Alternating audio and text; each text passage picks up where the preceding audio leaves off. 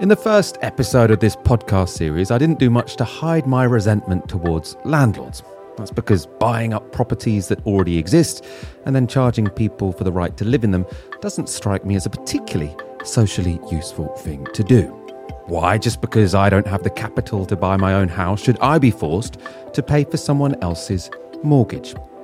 But as became clear in our episode on London's rental crunch, given the society we currently live in, where social housing has been decimated, we're also, frustratingly, reliant on private landlords. When a bunch of landlords sold their properties over the course of the pandemic, it didn't exactly work out in our favour. So, what should we make of the role landlords play in our current housing crisis? And to put it in more crude terms, are all landlords bastards? Welcome to Crash Course with Michael Walker, the show where I choose a topic I think is vital for understanding the world today and make a whole series about it. Topics in the pipeline include whether COVID changed the world and the politics of China, but right now we're on a topic very close to my heart: renting. In this series, we'll be looking at the dire state of Britain's rental crisis, who's to blame for its depravities, and how we could make finding a secure home less of a catastrophe for anyone without bags of cash. To find out whether all landlords are indeed bastards, I will, later in this episode, be speaking to a well-placed private landlord. First, though, I wanted to get an account of the harm at least some landlords do to their tenants, and so I spoke to two people whose job it is to represent renters. First up is Al McClenaghan. He's a former estate agent who now runs Justice for Tenants. That's an organisation that represents renters taking legal action against bad landlords. I started by asking Al what makes a bad landlord and what behaviour might make him take a landlord to court. First of all, there's what they don't do, which is, I think, the common thread. So a lot of landlords are maybe a little bit hands-off and don't take any steps to be aware of what they need to do. So they won't do any maintenance in the property. There might be damp, there might be mould, there won't be a gas safety certificate, electrical safety certificate. And often it's because they know they can sort of just get away with it, give poor condition housing, get rent from it, not really spend any time. But sometimes also at the other end you get the landlords who will be quite extreme in terms of what they do and how they treat tenants. And those are the ones where it's especially important to take legal action, because there needs to be some kind of deterrent to change that behaviour. I mean, I can give you some examples. Can you give me some examples? Yeah. Yeah, so I mean, examples, these ones will all be from hearings that I've represented tenants in. Some of the more kind of extreme examples, we had one where we recovered a smidgen over £50,000 of rent for house sharers, where in COVID, in winter, the landlord basically removed one entire wall of the house where the kitchen was to try and extend the property to grow its value, because perhaps he knew the tenants wouldn't be able to leave during COVID times.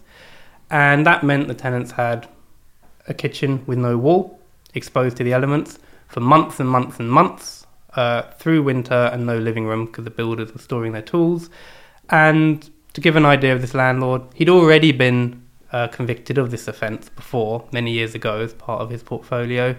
And I think one of the more shocking parts was that one day he just turned up with a bin liner full of asbestos that he'd removed from another property, gave it to the tenants and said, please dispose of this.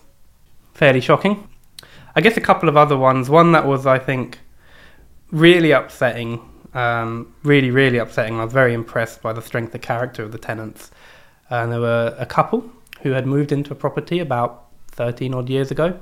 They had 2 children in that property they were renting. And their children, by the time they were about 8 or 10, they had a new landlord who bought the property. And he wanted the tenants out. But he hadn't got a license for the property, there was disrepair in the property, and he refused to do work for the property.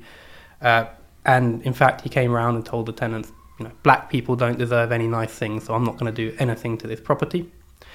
There was damp, there was mould, the fittings in the bathroom had torn away from the wall, so water was running down, it was rotting the floor.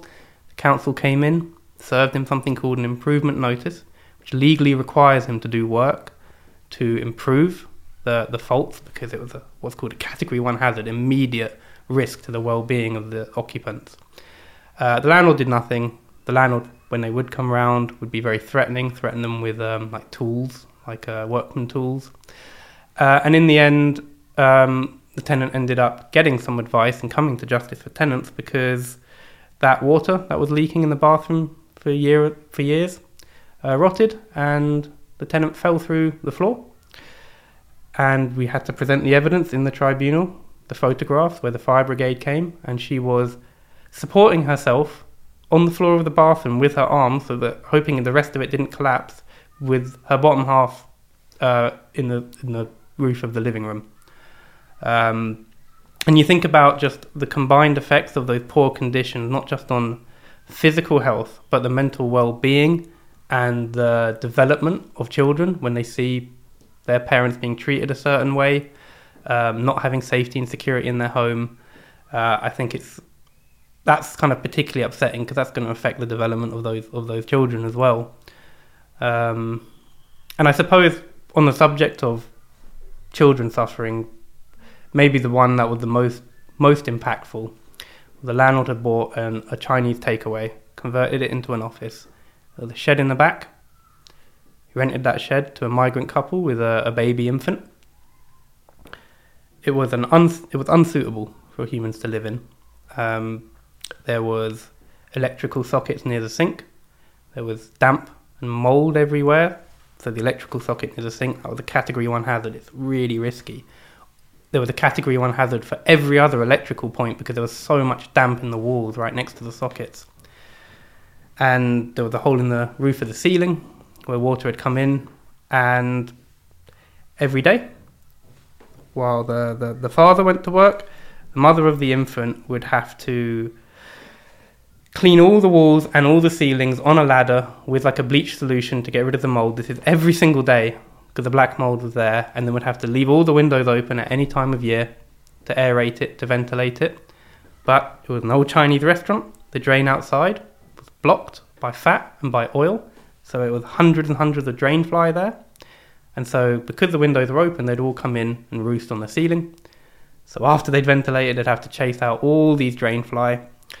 And the tenant only realised that something was wrong or that they had an option to get help when they couldn't register to vote because they weren't living in a human habitable address. The council said, we can't register you there because where you are doesn't exist. And it was really bad.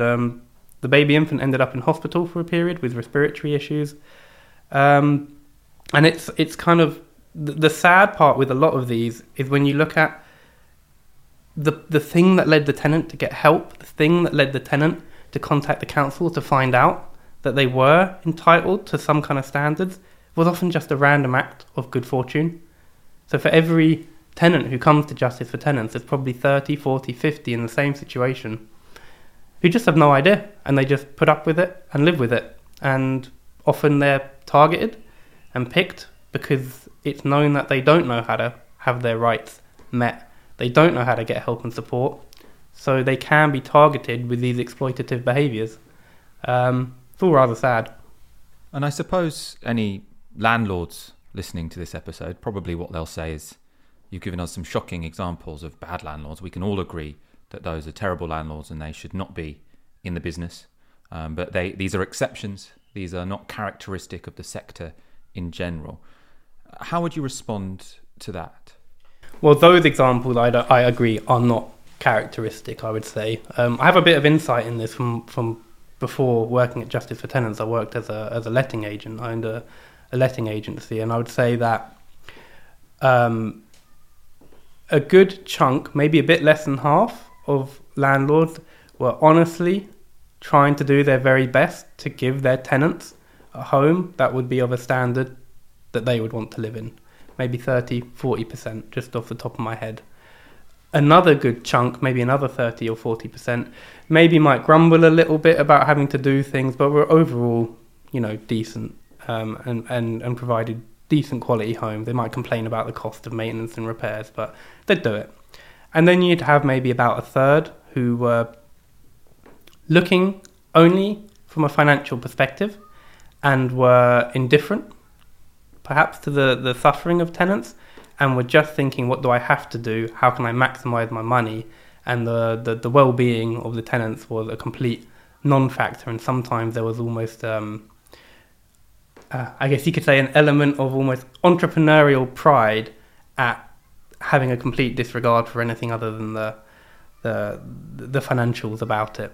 And part of the problem is that if someone is willing to operate unlawfully, in most parts of the country, unless there's a good council enforcement team, the environment is such that you will make more money operating unlawfully. A lot of the recent legislation specifically says we're bringing in more powers to enforce against landlords to break business models that make financial sense, and they make financial sense because the risk of enforcement happening against you is so small, and if it does happen, the fines are so paltry that you can just factor that in as a cost of doing business. So it is a minority of landlords who are looking to be exploitative and willing to operate unlawfully, but it's not 2% or 5%. It's not more than 50%. It's somewhere in the middle. It's a very significant minority, and it's too large of a minority. But it isn't most.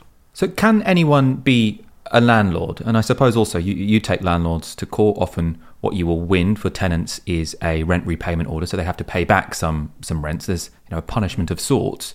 But can they still go on and rent out other properties, or can you get struck off? You can be a landlord. Anyone can be a landlord as long as they have a property asset. It doesn't matter if you have a rent repayment order against you. You can still continue to rent that same property. Often the landlords will continue to rent the same property, still without a license, still without fire safety features, and they'll just maybe target more vulnerable tenants if they're really committed to the business model. There are mechanisms in place to prevent someone being a landlord. They're relatively new, and they're almost never used yet, partly because the local authorities, the councils, don't know how to use those powers. There was no funding for training when these new powers were brought in. It's one of the things Justice for Tenants offers for free for council enforcement teams.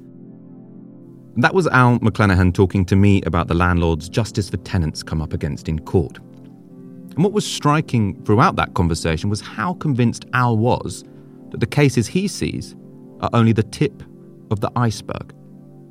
To get justice against bad landlords, tenants have to be empowered and knowledgeable, or lucky enough to be put into contact with one of the country's few under-resourced tenants' rights organisations. Perhaps Al's most damning judgment on Britain's private rental sector is his belief that if you are a landlord who wants to maximise profits, it probably makes sense to try and break the law. Al, though, didn't cover the whole range of gripes tenants might have with their landlords. Because of the nature of his job and the nature of housing law in England, the cases he deals with almost universally concern housing conditions instead of the price of housing. But the cost of rent can matter just as much for tenants. We'll get onto that in one moment. First, though, a message about the show. I'm really excited about how the first series of Crash Course is shaping up. I've spoken to brilliant experts, inspirational activists and tenants on the front line of Britain's housing crisis. And in doing so, I think I'm personally getting a real handle on the roots of what's going wrong with renting in Britain and how to fix it. I hope you are too. I've also learned that making a whole new podcast can be pretty resource intensive. I've already drawn upon the talents of lots of good people who've worked and continue to work really hard to bring this all together. And building up a solid base of patrons will be essential both to cover the upfront costs of this series and to make the project sustainable into the long term. We all love making this podcast, and we have big plans for the future. In the pipeline, a series about whether COVID changed the world, the politics of China, and trade unionism. But to make this possible, we need your support. To do so, you can sign up for as little as £3 a month at patreon.com/crashcoursepod. In doing so, you'll be helping to guarantee the future of the show, and you'll also get access to at least 2 shows a month, which are for patrons only. That's patreon.com/crashcoursepod. Thank you. We really do appreciate it. You've now heard Al McClanahan lay out the behaviour of really bad landlords. But even people with law-abiding, upstanding landlords might well have some major gripes with them right now. And that's because so many of us are facing extortionate rent hikes. For a summary of how the current wave of rent increases are affecting private tenants across the board, I spoke to Nikita Kwashi. She leads on research into the private rental sector at housing charity Shelter. So we conducted some polling that was conducted by YouGov on behalf of Shelter of private renters across the country, but I'll narrow it in on London specifically. And what we saw in London was that about 300,000 private renters, so that's more than 1 in 6 private renters in the city, have had their rent increased in the month prior, so that would have been in August. Also, with that, 827,000 adults are spending at least half of their household income on rent.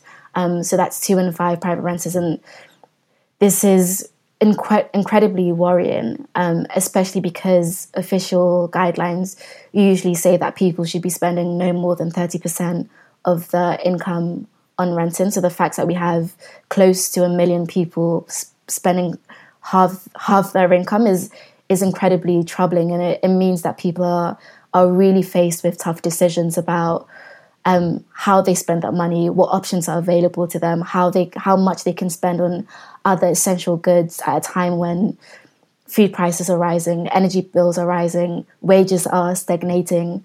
And I think what really worries me about this is that is when we look at the diversity of tenants in the sector.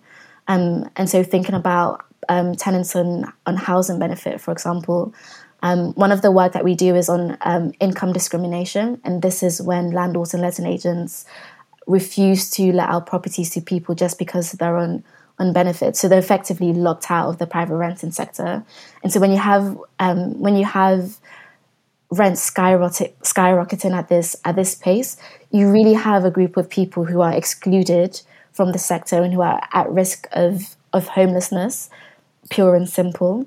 Again, thinking about single parents with children, thinking about racialized communities as well. There are groups of people who are already marginalized in the system who, because of increased rents, are really feeling the brunt and the pressure of an inadequate and a broken private renting sector. Nikita there was telling me specifically about the stats for London, where renting costs are highest. But the picture for the rest of the country is almost as bleak. Shelter's research found that across the UK, 1 in 7 tenants had their rent increased this August. That's 1.1 million people. They also found that 1 in 3 tenants are spending at least half their household income on rent. And even more staggeringly, almost 2.5 million renters are either behind or constantly struggling to pay their rent. That figure has increased by a whopping 45% since April this year. Now, some of the changes in the wider economy which caused those recent rent increases were set out in episode 2 of Crash Course. But in our conversation, Nikita also highlighted how the power our legal system gives to landlords has set the context for such steep hikes. Landlords can increase rent. There's no cap on how much they can increase rents by, and this is happening within the context of, frankly, a broken private rented system, a system that doesn't have much regulation, where you have policies like Section 21, whereby landlords can evict a private tenant outside of a fixed term notice for no reason whatsoever, and within 2 months. So when you have a situation like this, for example, when a landlord chooses to increase their rent, for sure it's going to be really hard for a tenant to feel like they can challenge this because of the real risk of losing their homes if they do so. We also have a lack of accountability for landlords. There's no register, no national register that allows us to see where landlords are operating, whether they're meeting safety requirements, how much they're charging. Like, this lack of information, this lack of data means it's hard for us to be able to paint a picture of what's happening. It also means that when we give advice as an organisation, when we give advice to renters who want to be able to challenge their rents, one thing that we say, for example, is if they want to negotiate with the landlord to push back, to be able to show how much is being charged elsewhere in the area, without some sort of register or portal or that allows people to have access to that information, it's really hard to like push back against this. So there's different aspects of the system that are faulty, that aren't working. That means that affordability is becoming a big issue for households and different tenants in the sector. So, Nikita and Al have provided me with quite the charge sheet. From Al, we've learnt that a significant minority of landlords have little regard for the welfare of their tenants, and if they break the law, most of them will get away with it. Nikita then broke down the effect rent hikes are having on tenants and how little recourse there currently exists to resist them. And in part, that lack of recourse is because of the dreaded Section 21. This is a part of the law which allows landlords to evict tenants with only 2 months' notice without having to give any reason at all. Well, now it's time to put all that to a landlord. And I spoke to one who's very well placed to defend his industry. Greg Suman is Lettings Director at Martin Gerrard Estate Agents. He's also President-elect of the Association of Residential Letting Agents Property Mark Division. And he's a landlord of free properties in London. I started by asking Greg about the negative perception many tenants have of their landlords and whether he thinks landlords have an easy ride and have too much power vis-à-vis their tenants. Well, from my experience, it's the exact opposite, in fairness, because tenants have approximately 250 acts and pieces of regulation and legislation that protect them, that landlords have to adhere to. And landlords, I'd be interested to hear what you mean by landlords have powers and what powers they have. Now, obviously, Section 21, or how some organisations call the no-fault evictions, which I strongly disagree with in terms of the term, is something you'd like to cover, I presume? I'm very interested in covering Section 21, and I suppose that's because for me this is really the key to landlords having more power than tenants, because it might be the case that there's lots of different pieces of legislation which supposedly protect tenants, but if it's the case, as it currently is, that tenancies are usually very short term, and that even if you're within a tenancy, a landlord can get a Section 21 and through no fault of your own kick you out within 2 months. That, for me, in itself weights the power in favour of the landlord, because if you try to assert any legal right you may or may not have, you're risking losing your home. And so for me, that's why I believe the system to be sort of weighted in favour of landlords against tenants. So let's cover that. I suppose the phenomenon you're talking about is the assured short-hold tenancy. It's a relatively recent tenure. It was introduced in 1988, which also encouraged a lot of investment into the private rented sector, which filled the gap that was created as a result of lack of investment into the social housing. So you may or may not be aware, but there are 10 million rented homes in the UK. Figures often misreported as 4.4, but 4.4 million households is actually the private rented sector in England alone. So we're talking about a huge percentage of population that is affected by all of this. There are 20 million tenants in the UK. So a figure that is very, very large. And we need to understand that every interference in the rental market through legislation and regulation has a direct knock-on effect on those people who are, in my opinion, the most vulnerable in the current housing market. So as a result of the Section 21 being introduced, landlords had the reassurance that by investing their money into the private rented sector, they will be able to have a fair relationship with their customers, tenants. Now, if we reduce the landlord's rights where they think, I may not be able to get a bad tenant out, and it's important to clarify that no landlord would ever think of evicting a good tenant, then there's just going to be less and less supply, which is what we're currently seeing, which is why rents are skyrocketing. So there's a couple of things to mention there. First of all, I think I want to pick you up on this idea that no landlord would ever evict a good tenant. Now, I see what you're saying on one level. No landlord would evict a tenant who is paying them the rent they want to receive and isn't causing them any problems. But for me, it could be the case that a landlord says, look, property prices are increasing in the area where I own this home. I could rent this property to someone richer, or I could rent this property to someone who isn't asserting their rights, because I imagine for some landlords it is frustrating when you've got a tenant who knows the law. And they can say, look, I would prefer to rent this property to someone else who might be less assertive in terms of the repairs they want doing, and who might be able to pay more for it. So, from the perspective of a landlord, that might make that person a bad tenant or not an ideal tenant. But from my perspective, that tenant hasn't done anything wrong, yet they could still be evicted. Do you see where I'm coming from? I do, and I suppose I need to clarify that the term bad tenant is a very subjective one. Yes, quite right, a bad tenant for one landlord could be a great tenant for another.